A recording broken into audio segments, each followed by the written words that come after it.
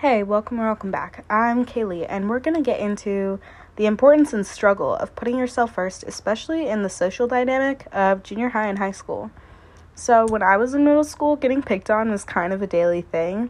And I remember I would walk onto the blacktop and have literal water poured over my head, or people would do the leapfrog past me. And at the time, it really affected me, and now I kind of just look at it and laugh, but I was always so confused as to what I did to make all these people hate me so much. So I ended up spending 7th through 9th grade trying to appeal to my peers, as what it seems like most adults encourage, and I was kind of trying to fit into what was considered basic, and I was kind of just a huge pushover and people pleaser, which ultimately was only harming myself. But I got so entwined with the idea of people approving of me that I coincidentally became friends with most of those who would torment or laugh at me years before. And then I realized that the kids that we would consider high school or middle school bullies or popular kids are genuinely just unhappy with themselves, and their insults stem from places of their own insecurities and fears, and most motives are how they look to the public eye, or what can I post on social media, or oh, they're cool, I should be friends with them. No, that's not really how it works. And I went places and I did things that I felt like I had to. But once you learn that sometimes people are just mean because they have their own shit going on, it's so much easier to take all of that and kind of throw it in a trash can and be none of that applies to me. I do not care. And school gets a lot easier. So let me pose you this. If you're not putting yourself first, then isn't it going to be hard to have good feelings about yourself that don't stem from the false validation that all these social dynamics and social media give you? And if your most basic needs aren't met, then how do you expect to have other healthy, successful relationships, if that's friendships, family, or an actual relationship? Honestly, the whole reason this podcast really exists is because in middle school, I was so unbelievably happy, and I had really convinced myself fitting into some social dynamic would make me happy. But guys, that is so far from real. Think about it this way. A colorful lens on your sunglasses is not going to change what you're looking at. It might fog it, it might add a pretty color, but it doesn't change it. And that goes the same way with your emotions. If you suppress and ignore them thinking superficial things are going to make you feel better, you're wrong. This exists because I learned I would rather be the loneliest person at school, but have the best relationship with myself and do things for myself, and not because it's what I thought I had to, or to be around people that I didn't even want to talk to. And honestly, the quarantine in 9th grade kind of saved me from this whole mindset, and it forced me to be alone and sit with my thoughts and opinions of myself, which is something a lot of us aren't too comfortable confronting, or at least I wasn't. I know that. And I'm not saying sitting alone with your thoughts and feelings is going to make you confident and happy, but acknowledging what's wrong is the first step to making yourself feel better. And I'm not saying that you have to stop there. I read and I did all the things that I thought would help, but I read this one book and it really flipped my mindset, and that would be The Secret by Rhonda Byrne. I think that's her last name.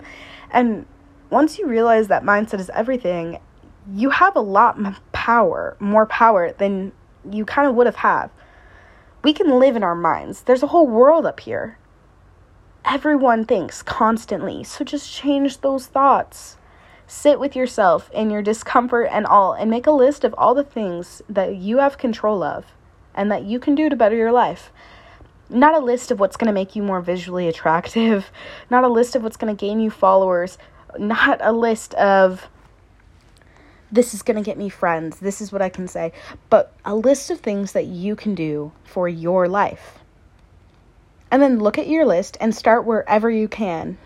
Do your laundry, go to the gym, make a budget, save up to buy a car, find a new job that you actually enjoy, participate in creative things, go outside, do things for you, because that is all we can control sometimes.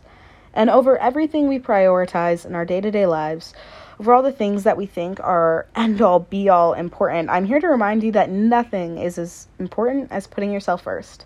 Not your grades, not your friends, not your relationship, not your job. Nothing. And by this, I mean doing what you need for your mental state and future goals. Which is a lot, and I know it seems like a lot, but it's just write it out on a piece of paper. And at some point, we're going to feel lonely. That is inevitable. We're going to have lost or changed friends, moved away, gone to college, or gone through a really hard time. And these are the kind of things that make us really realize that we're the only person that we will truly always have there. It's ourselves. So why don't we make that the best, strongest relationship you have? Think about how much effort and love and support you put into your relationship with your best friend. And I want you to put 10 times that much love, support, and effort into your relationship with yourself and see how you feel. Because I promise you will improve. And there's like this idea in the back of our heads, I think, that self-care is supposed to make you happy and be fun. But most times real self-care is genuinely not fun. You may want to stay in bed all day, watch TV, but realistically, we both know that that is not taking you anywhere closer to your goals, but pushing you further away. You're the only one in control of your successes, so make them happen. You're the only one controlling your body, so treat it well. Eat, even if sometimes it's hard. And if eating isn't hard for you, maybe evaluate your eating habits. Sleep. Guys, I need to really make an episode on the importance of sleep because teenagers are now sleeping less and less. And if you really look at it, ultimately, that's impacting our mental states. But a key importance is remembering that the best and major life changes don't happen overnight. It's the little actions that you do in your day-to-day life that make a difference. So get a planner. Make a plan for your day. I can do this for myself. I can do this. And then do the exact same thing next morning. Maybe it's a different list, but you still have the same mindset and you're still working towards your goals. And that is something that you should feel good about at the end of the night, even if it was hard while you were doing it. And gosh, I hear this too often. If you've led yourself to believe that you don't have the time or the capability to do these things each day, then you're either straight up lying to yourself or you have really poor time management. I'm sorry to break it to you. Personally, I need a planner, and I know that because I tend to be pretty forgetful sometimes, and seeing everything written down on a piece of paper, able to be checked off, helps me. You know yourself better than anybody, or at least I'd hope so. So that means that you should have an idea of what kind of organization is going to work best for you. Thank you guys so much for listening. I hope this week's episode was able to relate or give you some motivation to start or continue unapologetically always putting yourself first. And everything becomes so much more possible and comfortable when you're doing what you need for yourself. I hope you have an amazing day, and remember, I love you.